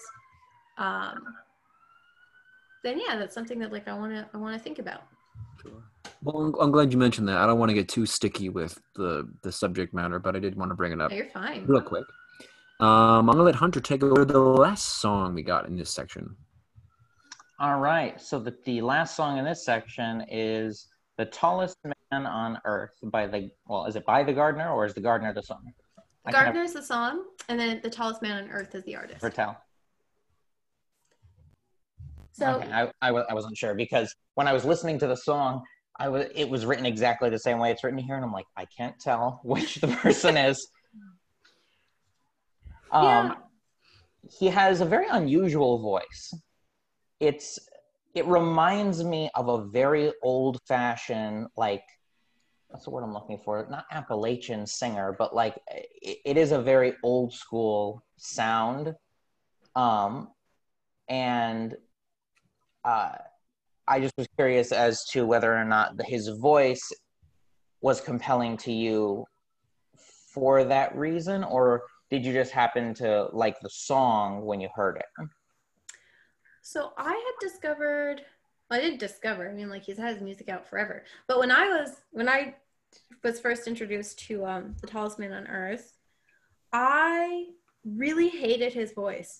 And I was like, I don't understand why anybody would listen to this. This is horrible.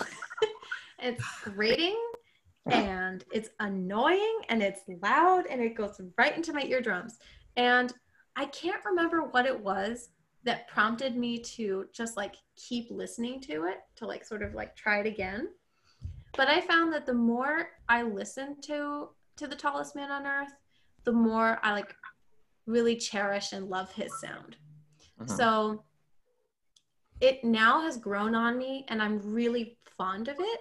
I think that there's a danger in like not just folk or pop or like country or rock or hip hop, like across all genres, there's a danger that to make it marketable, it has to have like a certain quality, it has to have a certain sound. In order to be successful, you have to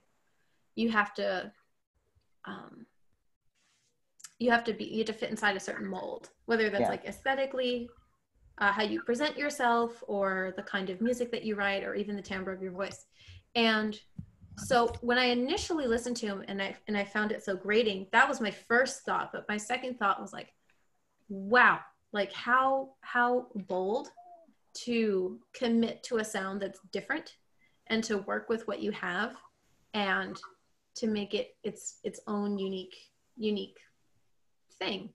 So I really commend him for how he sings, and his guitar playing is incredible. He is a phenomenal guitar player. And so he's similarly a storyteller. So The Gardener is a great example. It's like 4 or 5 minutes, and it tells a story, and it's up to interpretation what that story is really getting at. But the fact that you have to like think about it, I really love. He doesn't waste words. So each word is intentional. His voice is intentional. And I find that there's a lot of care and thought in the way that he writes songs. So he's a very good listen. And I think what you said about voice particularly is important because, you know, we live in a multimedia age. So it's not common, or it's not uncommon for someone's success to also be defined not just by, you know, by their voice, but also by their visual aesthetic. But even going back years, you know, some of the most famous people in the music industry have been people with really unusual voices. You know, if you think about some of the big names of distinct voices, you have Louis Armstrong, who had a very unique voice. You have, I don't know if you know Carol Channing. I don't actually. No, she was the original Hello Dolly on Broadway, and she was someone who I think you would react to the same way you initially reacted to this guy, because she has this kind of really screechy voice, you know, very like, I can't even describe it. It's like a gravelly yet nasally woman's voice. And I encourage you to go listen to her, but she's the kind of person who, when you hear her, you're like, oh dear God, who would ever sit here and listen to her? But after a while, you start to realize that she has a great control of her voice and a very good singer, but her voice is so strange.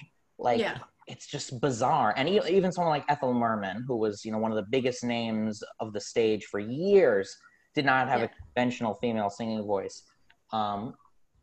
Or even someone like, I mean, they weren't a pop star, but like Nathan Lane, who was, you know, he has a very strange voice, but there's something compelling about it. At least I think so. So I think that sometimes the unusual voices, like you said, can grow on you in a way that makes them more compelling than if it was a regular, I'll say quote unquote, and no one else, like you, no one else can see my air quotes at the moment, but a regular voice. Yeah, I totally agree. There's and I think there's this belief that, you know, there's a threshold that you have to get to, and then you can show people who you really are and what you're into. Like Taylor Swift just did that. Like she just released an album that's like more on the folk end of things.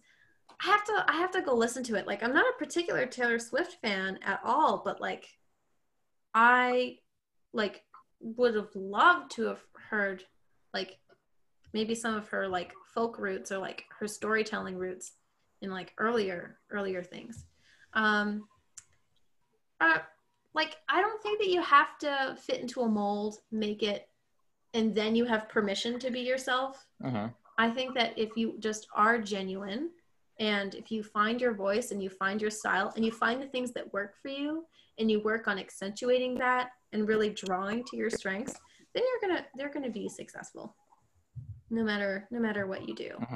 But especially for artists, it's a fine line to walk. And like that's just in like the pop music world. I feel like classical music is a whole other other can of worms to open up. It's definitely, they're both very competitive worlds, and they both have, I think, like a very large audience of purists who are very picky about what they consume. And if you don't quite fit that mold at first, it could very much be an impediment to your career, even though we know it shouldn't be an impediment, because people should like you for whatever your particular style is, whether it's very unorthodox or whether it does happen to fit the mold well, you know what I mean? But the music business is a cruel and unforgiving world.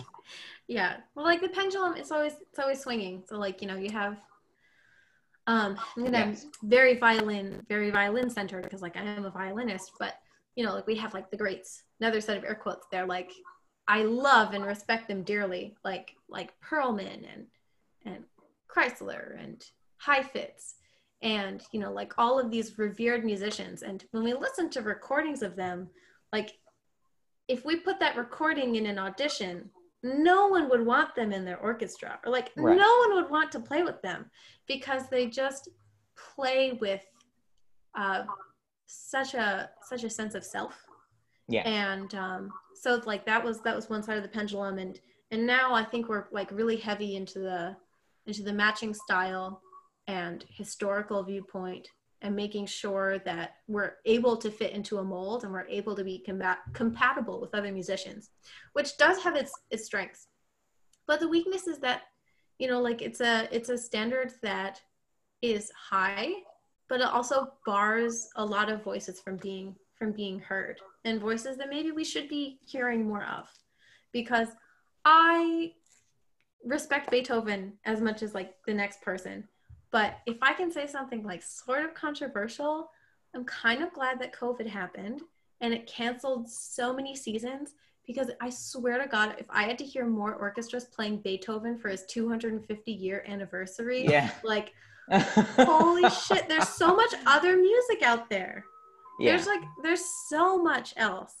So, you know, on the end of the tangent, I think that like who we are as classical musicians, as individuals, we bring our own set of strengths, and there is so much music that can fit your set of strengths.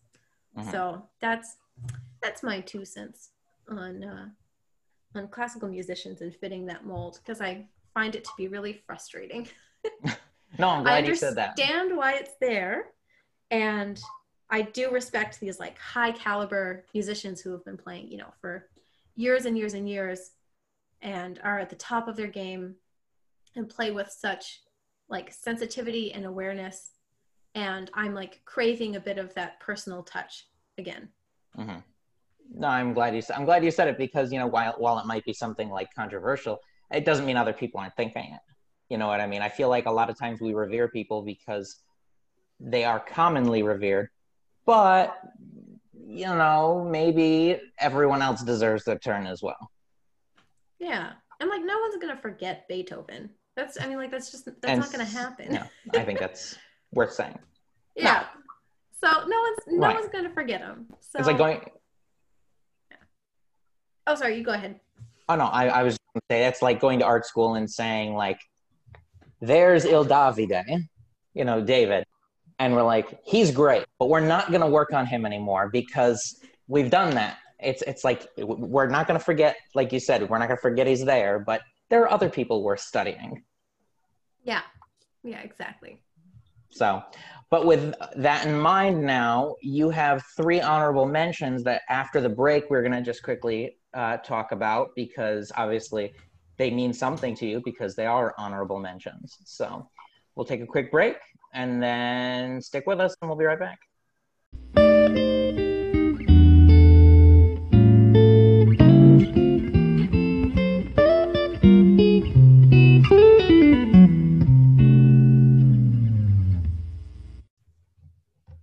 All right, and we're back.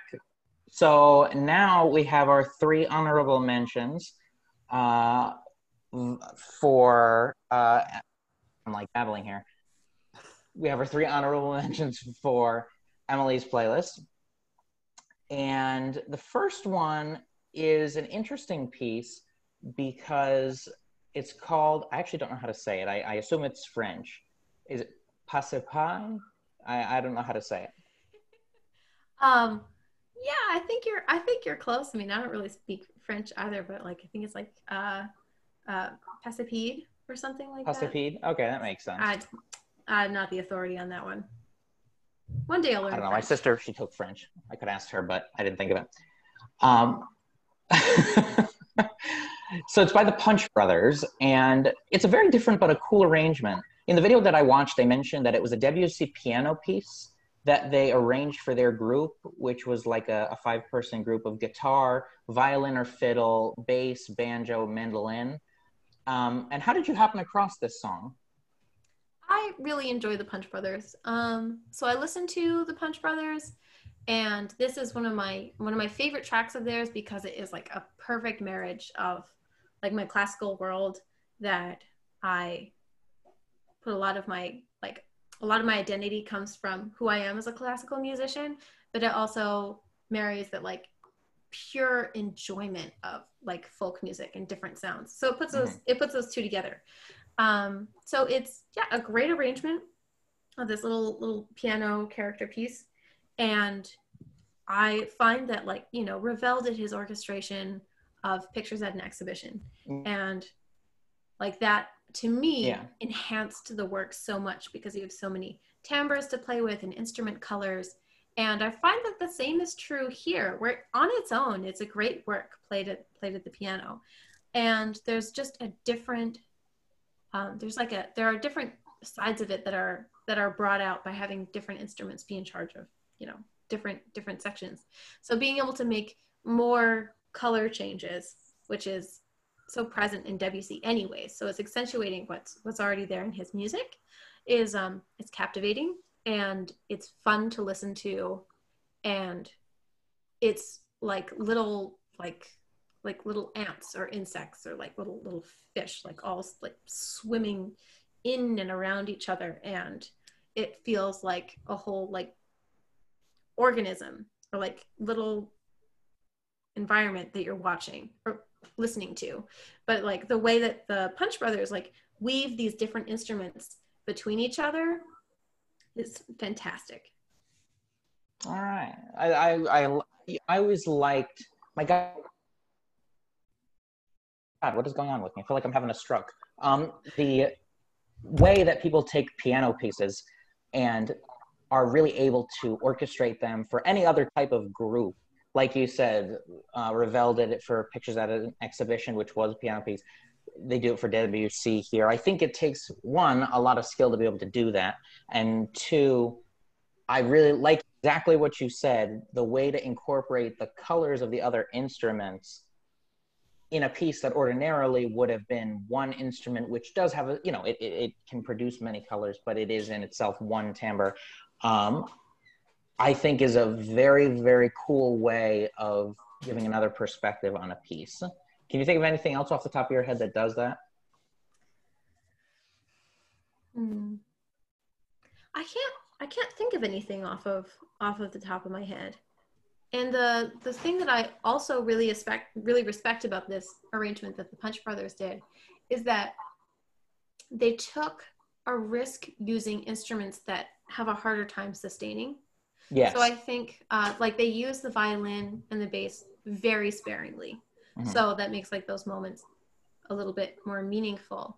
So I think that the way that they chose to change the instrumentation around really like highlights the core to this piece, that it is like flitting and quick and like a little manic sounding. So I can't think of any pieces off the top of my head that do something like that, but I'll look into that because I'm sure there are others. Oh yeah, I mean, have to be. I mean, I did it a couple times. I teach at a band camp in the summer, which obviously didn't happen this year, but I've taken a couple of piano pieces and arranged them for like a clarinet ensemble, which it's difficult because you're working in a limited range, but I don't know. I think it's really cool to be able to do that. And I certainly don't do it well. I mean, I'm putting that out there. I'm amateur at it, but I do think it's a neat skill. And it's almost like a logic exercise when you're looking at what the piano part is, and you're trying to imagine what the other instruments are going to be, or like when you're breaking down the melody and is it really one melody or is it actually two voices that are speaking at the same time, and you know, what two voices are they? So yeah, this like re-instrumentation does feel a little bit like a puzzle, and there's certainly a very creative aspect to it. But yeah, it almost feels like a mathematical, like a little bit more organized way to create music. Yes, very. I agree. Very mathematical. And they say, actually, I don't know how true this is, but they say that the part of the brain that controls music is linked to the part of the brain that controls math. And musicians often have a good ability to work with numbers because they have a sense of like spatial awareness and like geometry they're especially good at, because we're good at maneuvering things in our head because we're so constantly looking at notes. And not just notes, but the movement of notes. So that visual aspect is supposedly connected to it. But I digress. So that, arrangers are great, I think, is what we got out of this. Yeah, it's a really unique skill that I respect a ton. Yeah. Sorry if I cut you off. There was like a lag. I didn't know if you didn't look like you were talking. You were sort of like this frozen face. Go technology. But moving on to your second honorable mention, Sean, take it away. The next song you got is a song called Head Lifter by Project Smock. Again, interesting name there. When was the first time you heard this song? This was a really recent one. This was, I think, maybe 2 or 3 months ago. And it's an Irish group. And it's like, they're a young group. And kind of like how the fretless is a modern interpretation of like bluegrass and jazz. This group, Project Smock, they do like modern interpretations and like brand new tunes and creations that are in the Irish tradition. So they're fun, they're rhythmic, and it like rejuvenates that tradition. So it's fun to listen to because it is something that sounds very familiar, but is still really exciting. Sure. And it's funny you mention Irish. I think it's so interesting to listen to I think it's a sort of a flute. Maybe it's a pan flute. Maybe it's the tin whistle flute you mentioned. It's a tin whistle. I think it's interesting because it has that wisp-like quality in the beginning of it. I want to ask you this. I really liked the sound that it had in the beginning. What do you like about it? That's not too focused. Oh yeah, I like the timbre of the tin whistle. It's so clear, which is really nice, and it's just the lilt of the piece. It has a very sing-songy lilt, and it's really clean. Sometimes you listen to like Irish or Scottish or any kind of fiddling, and there's like so much extra stuff that's been put on top of it that you've lost what the real tune is, or what the skeleton is. And I think that this piece does a great job of setting that skeleton in the very beginning and then slowly piecing more things onto it to make it more interesting. So I found that the pacing of this piece is really wonderful to listen to. And if you've, I believe they have a video of, I wonder if it's on YouTube, but they did a video of like a live distance performance of it where they have all of their band members and you see their like little screens and they're all playing together, and watching the step players move is incredible. Their feet do some silly things. I have no idea how they like make the rhythms that they do. It's the most amazing thing. So yeah, their step players are really phenomenal to watch. And they even have like pieces that are in the album as well that use like electronics, and it's almost like a weird combo, but think like synth meets Irish, like traditional Irish. And it's weird.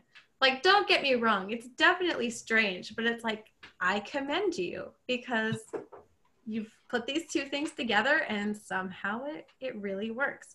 So this album, Bayview, has a lot of different styles in it, but Headlifter in particular is one that's just really fun to listen to.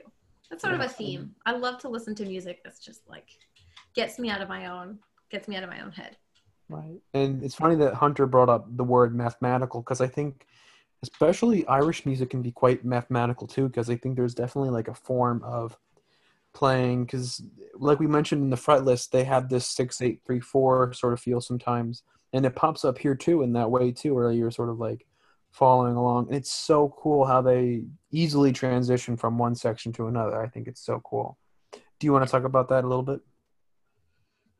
I mean, I think you really hit the nail on the head. They do a lot of hemiolas and playing around with time in a way that's really gentle, but you are aware that the time is different. So the groove is pretty consistently changing.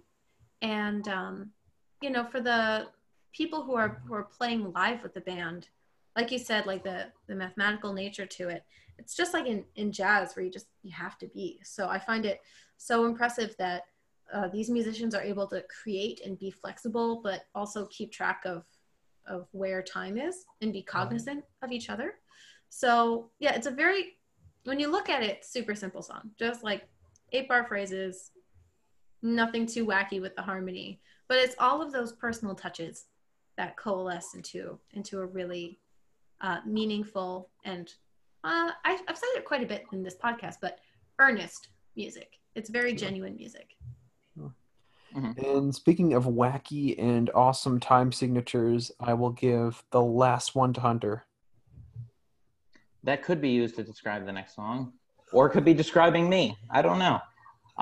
So the next song your third honorable mention is Black Angels by George Crumb. And I want to preface it with Sean warned me about the piece prior to listening to it. And he was like, just so you know, you're not going to like it. And I was like, oh, that's a good way to start it off. So before I talk about the actual piece, before we discuss it, what made you pick it? Oh, because I played it before. And it was such a deep learning experience. Mm-hmm. And so in the grand scheme of things, George Crumb, he's like groundbreaking, and he does like funny things with the notation, and the staff looks weird, and has all these like ambient sounds, and it's percussive. But at the end of the day, as far as contemporary music goes, like he's kind of old school. It's like not really a big deal now, but it was baby's first introduction into like contemporary chamber music. And I was playing with like dear friends, like my friend Michael Pettit was violin number 1, and he was the one who was really like, Emily, I know you're not gonna like this, and like I know it's gonna be really hard for you to do, but I want nothing more in the world than to play this piece with you. And I was like, Michael, for you, anything. So we did Black Angels, and so I was playing with my friend Michael and Emma Brown, fantastic violist, and Bryce Tempest, who's fantastic cellist. So we were playing it together, and it was coached by Calvin Wiersma, who was my teacher in my graduate degree. And he is he's a leading man in contemporary music for string quartet and for violin. And he's a real advocate for playing contemporary music. So he was like the perfect person to learn it from. So I picked this piece because it was such a transformative learning experience, and it is hard to listen to. Like, it's supposed to be very uncomfortable, but having to listen to that discomfort and having to sit in it and having nowhere else to go, I think is a unique and a powerful experience on its own. And if you had to describe the piece to somebody who's never heard it before, which I assume is most of the people listening, how would you choose one word? Take a page out of Sean's book. Choose one word to describe the piece. Oh gosh, just like insane, frenetic. Mm-hmm. Actually, I changed that to frenetic. Frenetic. That is a good word. Yeah. So it's for people who haven't listened to Black Angels, when you listen to it, you'll be like, what the hell? I thought this was supposed to be a piece for string quartet. Like, why am I hearing like glasses and gongs and drums and people shouting. Why are they shouting in German? I don't understand. So yeah, it's frenetic. The whole first movement is titled Insects, and so all of the string players were amplified, and the amps are turned like up to 11, and so we're playing as loud as we can with the most like metallic scratching on the bridge ponticello sounds, and like you're just not supposed to hear pitches, and it just like changes constantly from like this creepy, crawly, anxious sound to sounds that are almost like sublime. There's one movement in particular where I don't know if either of you got to see like a live performance of this, but one of the movements, you know, when you see violin players, we hold our violins up on our shoulder and we play between the little white part of the bridge and the fingerboard. Awesome. And that's where we do our stuff. But in one of these movements, George Crumb is like, what if we didn't? What if we just never did that? So you hold your violin on your lap as if you're playing cello, and then you place your fingers pretty high up on the fingerboard and you bow near the scroll. So you're changing the placement of the bow and you're essentially playing the violin backwards. And it makes this haunting, you know, like old world sound because the strings just aren't resonating the way that they're meant to on the violin. It's like really muted.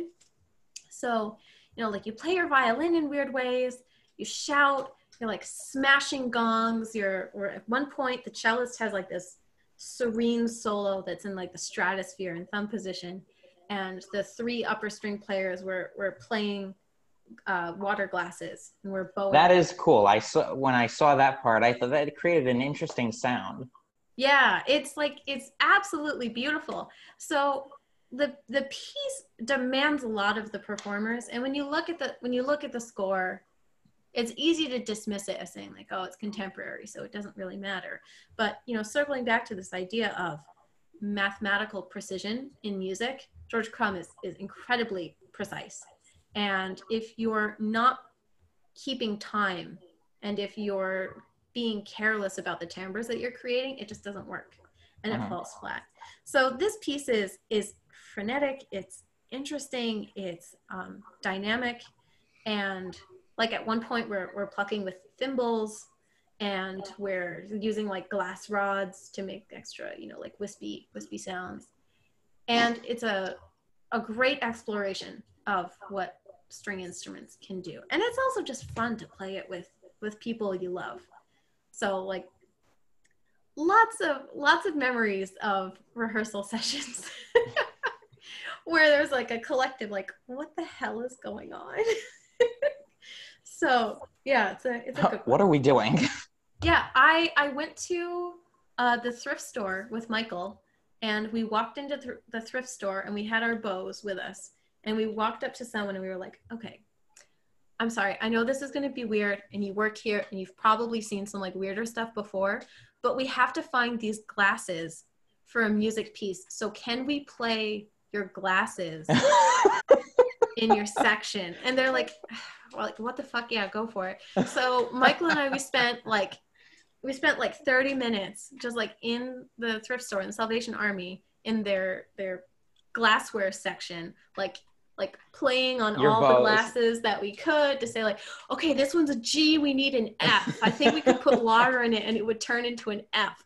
So like we're like trying to figure out what our set is and then trying to find backups in case like the other ones smash. And it was just like, what the hell? And then finding these like little glass rods to play with, it took us like 2 months to find the rods to use. They were like science equipment things that we found, and we were like, okay, I guess this works. It was like a little test tube or something. So like just finding the equipment was wild, and we certainly pissed off a lot of the percussionists.